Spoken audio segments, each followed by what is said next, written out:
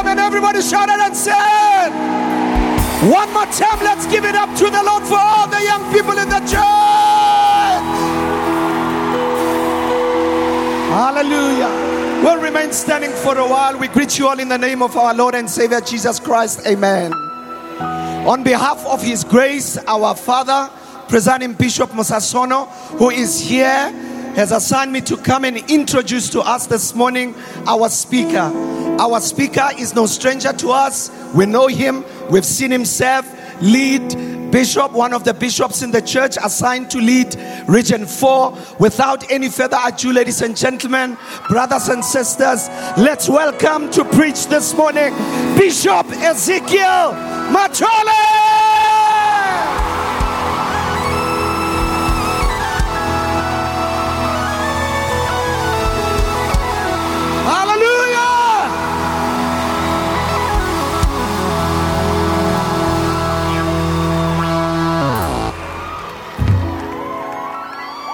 Hallelujah, hallelujah, hallelujah, hallelujah. I'm a 2000 in the house.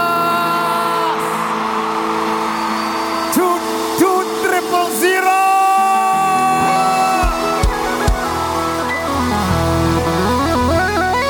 All the parents in the house.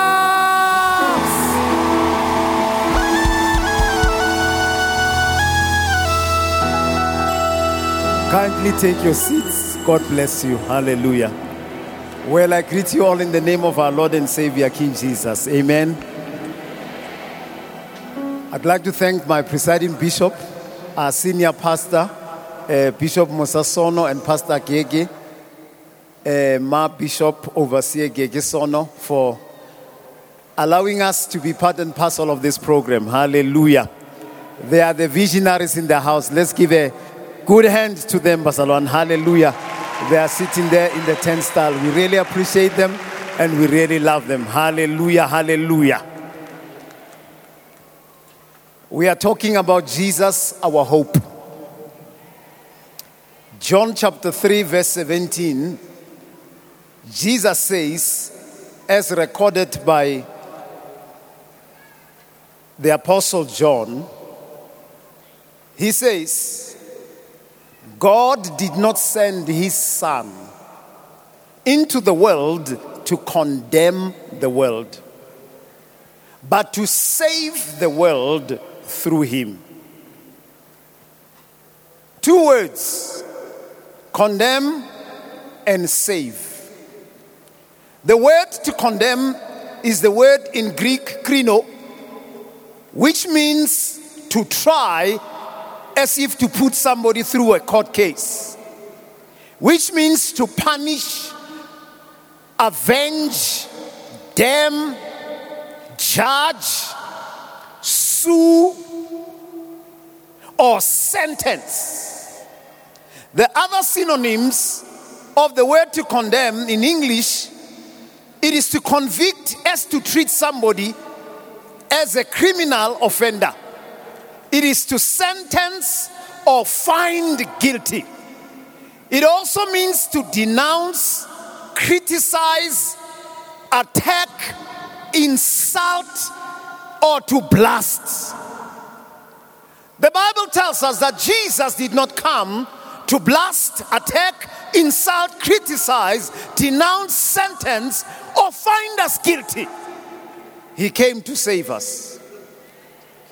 J.I. Packer says, God's love is an exercise of his goodness towards us sinners who merit only condemnation. Now, when God does not condemn us, who dares condemn us? When God does not condemn us, when we are always guilty of disobeying his standards, standards of holiness, standards of righteousness, standards of love, standards of justice, apart from him, when we violate them and God does not condemn us, who dare condemn us? Number one, Satan is the one who condemns us. Satan has appointed himself as the accuser of God's people. The devil specializes in exposing and shaming you for your wrongdoing, for your mistakes, for your sins. When you fail to resist temptations, we fall into temptation, we make mistakes, we make bad judgments and bad calls, we sin even in our brightest ideas that we cherish, we still sin. When you read Revelation chapter 12, verse 10 to verse 11, the Bible calls the devil the accusers of brothers and sisters. And the Bible says in verse 10, this accuser has been thrown down on earth, and he accuses before God the brothers and the sisters who follow Christ day and night. But the Bible in verse 11 says, they have defeated him by the blood of the Lamb and by their testimony. And they did not love their lives even up to a point of death. One of the writers, Bangambika, and the surname is very, very hard to look at, but he's there. This is what he says. Accusations reveal the character of the accused, of the accuser, more than the accused. When people accuse you for your wrongdoing, for your mistakes, for your blunders, the issue is not you, the issue is them. Because God has not appointed anybody else to interfere in your business. That is why the Bible says, don't charge, for you will be judged and punished with a stricter judgment. So Satan is the one who accuses us before God. The very God who forgives us, who accepts us, who cleanses us through the blood of the Lamb that was shed on the cross. Mike Buckle says, the enemy works overtime to shame us. He knows that if he shames us and keeps us in shame, he will minimize our intimacy with God. As young people, there's many things that happen to us, but we must be tight with God. We must be intimate with God. The God who forgives, the God who does not judge, the God who does not condemn, the God who gives us a second chance, a third chance, and many, many other chances for us to make it. Who dares accuse us? Number two, people accuse us. People who know our mistakes, people who know our failures, and sometimes people who don't just like us for reasons known to them. Henry David Thoreau says, the fault finder will find faults even in paradise. It is very difficult to please people. When you live right, they criticize you. When you fail, they criticize you. When you succeed, they are jealous, they criticize you. When you are a flop, they criticize you for being weak and never making it.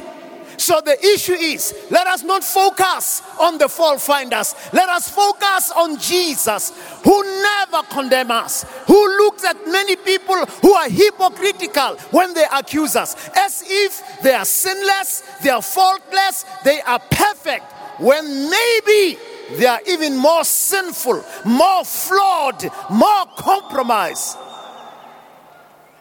than us. When you go to John chapter 8, the Bible tells us from verse 2 that Jesus woke up in the morning, went to the temple and sat down and began to teach people the word of God. The Bible in verse 3 tells us that the scribes and the Pharisees, they brought a woman who was caught in the act of adultery, and they put him in the midst of the service. And they said to Jesus, "Teacher, we caught this woman in the right-handed, in the very act, in adultery. Moses' law says we must stone her. But what do you say?" The Bible tells us that Jesus acted as if he did not hear them and stooped down and wrote something on the ground and raised his head and said, "He who has no sin must be the first to stone this woman." And bended again. After some time, he raised his head again, and he was left by himself with this woman. The Bible tells us in verse 9, those who were trying to stone this woman, they left one by one, convicted by their own conscience, from the least to the greatest. And Jesus asked this woman, "Woman, is there no one else who is around to condemn you?" She said, "Lord, no one is here to condemn me." And Jesus says, "Neither do I condemn you. Go and sin no more." So when you look at Jesus, he forgives you of your public sins. Against those who are judging you, who are condemning you, he pardons you. But he does not leave you as you are. After he has pardoned you, he says, "Go sin no more," which means follow his righteous ways. If God does not condemn us, who dares condemn us? Sometimes we are condemned by our unfavorable circumstances. Sometimes as young people, we find ourselves under negative societal circumstances that have nothing to do with our own making and our own actions. But yet, these societal circumstances that are negative, they affect you and affect your life disadvantageously. They affect your future, they affect your outlook, they affect your vision, they affect the quality of life that you are living. Adverse circumstances may be overwhelming, may be depressing. They may inject hopelessness, helplessness, and desperation in you. But what does the Word of God say to us against these conditions that are condemning us? In 2 Timothy chapter 4, verse 18, Paul writes this letter to the young man by the name of Timothy, who is going through negative environmental, circumstantial situations. He says to him, "The Lord will rescue you from every evil attack. He will bring you safely to his heavenly kingdom. To him be the glory forever and forever and amen," which means let it be so. So Paul expresses a firm belief that God will deliver this young man Timothy and make him to overcome bad treatments, bad situations that he was experiencing. I like what Bishop Doug Heward Mills says. He says, God calls people who are in very difficult circumstances. The mere fact that you are in difficult circumstances that are condemning you, you are not a victim of your own circumstances. God has given you power through his saving grace to be a victor in your circumstances, to be an overcomer in your circumstances. God can shape up a future as he has called you in those circumstances, to have a career, to have a business, to be an entrepreneur, to be a winner, to make it in life and defy your negative circumstances. Number 4, if Jesus, when we are guilty, when we are sinful, when we are failures morally, when we have disappointed him, does not condemn us, who dares condemn us? Number 4, sometimes we get attacked by self-condemnation. Sometimes we drive ourselves into self-condemnation because for too long we have listened and believed the negative, unforgiving voices that are blaming us, that are finger pointing and pointing us towards our past wrong. We have listened to negative voices. We have listened to bad news, and that have been accusing us, that have been condemning us, that we are misbehaving, we will never amount to any good, that we are cursed, that we will never make it in life. It does not matter what you have been listening to. It does not matter what people have said about you. And sometimes it is the truth about your past behavior. But when Christ comes into your life, he understands that you are a sinner. He forgives you and gives you an opportunity to repent. That is why Romans 8 verse 1, it says, therefore, for this reason, there is no condemnation to those who are in Christ Jesus. Young people, it does not matter how your life has been rough, how your life has been misguided. Young people, it does not matter how bleak your circumstances have been. Young people, it does not matter how many regrets you have. Young people, it does not matter how disadvantaged you feel, because you are born under circumstances that are hard, that are difficult, where you don't even find the support. It does not matter. The Bible says there is no condemnation for you if you are in Christ Jesus. In Christ, you are forgiven from your sins. In Christ, you are delivered from the power of darkness into his life. In Christ, you are restored as a child of God into your blessedness. Perry Noble says, oftentimes we are under the weight of accusation and condemnation, and when we are under those, we forget about God's amazing grace, God's amazing love, and God's mercy. Embrace God's mercy that is here to save you. God does not want you to be under any condemnation, because you have to understand what condemnation does to you. Condemnation traps you into a vicious cycle of guilt, and you are in a guilt syndrome. If you had a child out of wedlock, it does not mean your future is doomed. You can bounce back, learn from your mistake, go back to school again, and rediscover your vision again.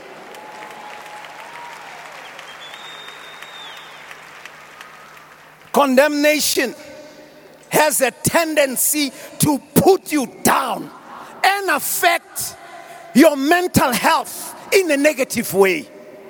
Maybe you tried drugs. Maybe you have been rebellious, and your mistakes, your sins are finding you out. You are beginning to reap the negative consequences of your mistakes, of your past wrong, of your rebellion. Let me tell you something. There is a God who look at your life and say, I can forgive you. I can bless you. I can make you your life to find a better future again. I'm not putting you down. I'm not condemning you. I'm saying to you, Christ went to the cross for you to have a future. You can be rehabilitated from drugs. You can find your mental soundness again. You can find new disciplines and rediscover yourself and leave those self-condemning habits. You can be a young person who is focused again when you have lost direction. You can rediscover your dignity again and find your life. Condemnation is tormenting because it punishes you with your wrong. It hurls towards you merciless accusations. Jesus, when she saw that woman who was caught in the very act, she says, woman, I don't accuse you. Go, sin no more. Young people, you don't have to accuse yourself when God does not accuse you. Forgive yourself from your blunders. Forgive yourself from your mistakes. Sithintithe futhi usukume uthatha impilo yakho uyibeke ezandleni zikaNkulunkulu uthi angibuyeli emuva. Condemnation will overemphasize your sinfulness and harden your conscience and never give you a chance of changing. If God could change Peter, God can change you. If God could change Saul, God can change you. There is nobody who is unchangeable before God. There's nobody who is so forsaken that God will give up on them. If God does not give up on you, if God has hope in you, if God trusts in you, if God believes in you, if God believes in the talent that He has placed in you, no matter your mistakes. Believe in yourself. Condemnation blames you rather than correct you. Condemnation is against the focus of the gospel. God, when He looks at you, He does not blame you for being a sinner. He says Jesus has come to save you. Save you from yourself. Save you from your stubbornness. Save you from your own wisdom that has misdirected you. Carl Jung says, condemnation does not liberate, but it oppresses. In 1 John chapter 3, verse 20, the scripture says, whenever our hearts condemn us, God is greater than our hearts, and He knows everything. God knows your future, that your future is brighter than your past. God knows your mistakes are not a permanent feature of your life, because He's a God who can renew you. When you give your life as a young person to Him, just give Him a chance. Just give Him a chance and see that your future can change. Your future can be empowered. Your future can be more blessed in the hands of God than when you are in charge. You have to understand that when you submit yourself as a young person to the saving work of God, your future is brighter, your prospects, your potential is more promising than when you are outside of God. Don't allow your mistakes, your sins, your wrong, your bad decisions to judge you and condemn you to a life of darkness, a life of hopelessness, a life of helplessness, a life of addiction. Don't allow it. Don't allow it. My Tumblr says, good people don't go to heaven, forgiven people do.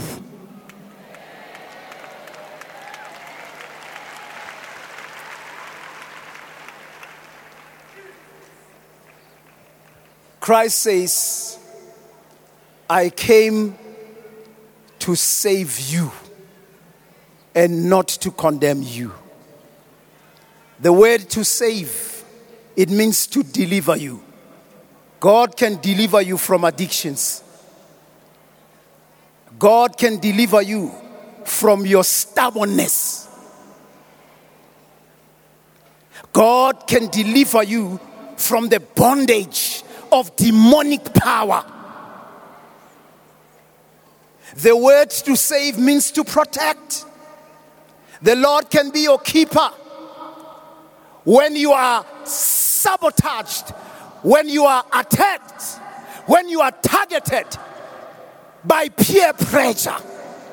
He will protect you and keep you sober and sane and help you to have a backbone to say no to wrong when you are pressurized. The Lord can heal you. The Lord can preserve you. The Lord can make you whole as a child of God. How does Christ do this? First, He takes away condemnation. 2 Corinthians 5:21, the scripture says, God made Him, Christ, who had no sin, to be sin for us, so that in Him we might become the righteousness of God.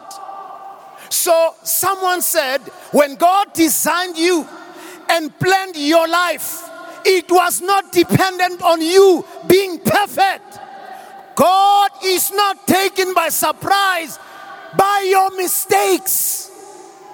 God, when He created you, He allowed Christ to come in order to take your mistakes, in order to take your flops. He made Him who knew no sin to be sin, so that He may have the spiritual reason not to condemn you, not to condemn your life to a shameful past, but to condemn Christ on the cross on your behalf in order to give you his righteousness, his blessedness, and his wholeness. Number 2, how does he do it?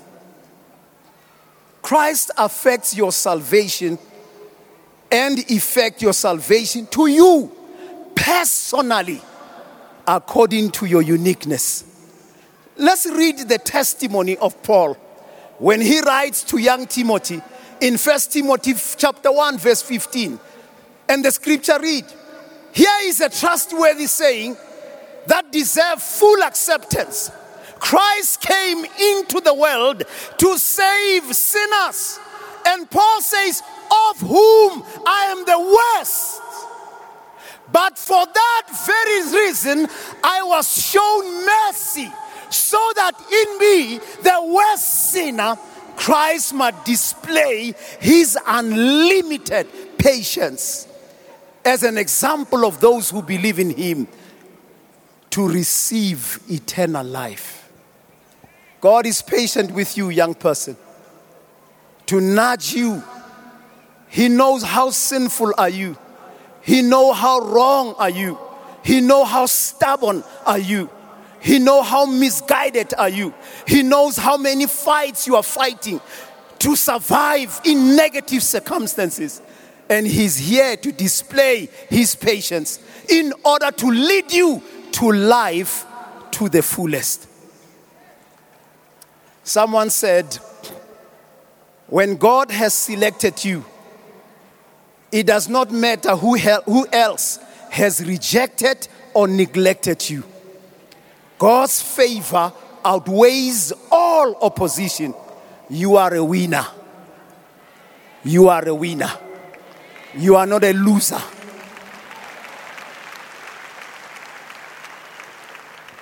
Number 3, how does God do it?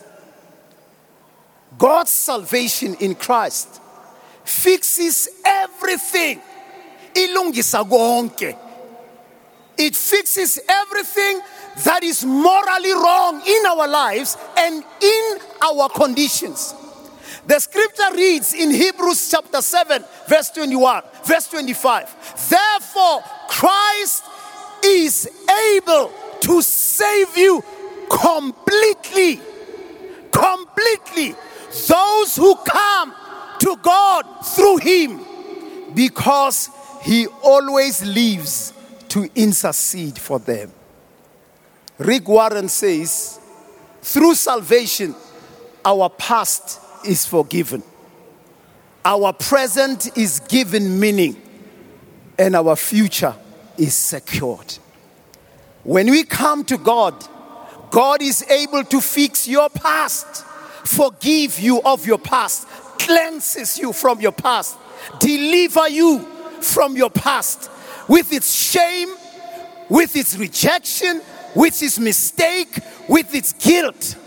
And he's able to give you a present with meaning.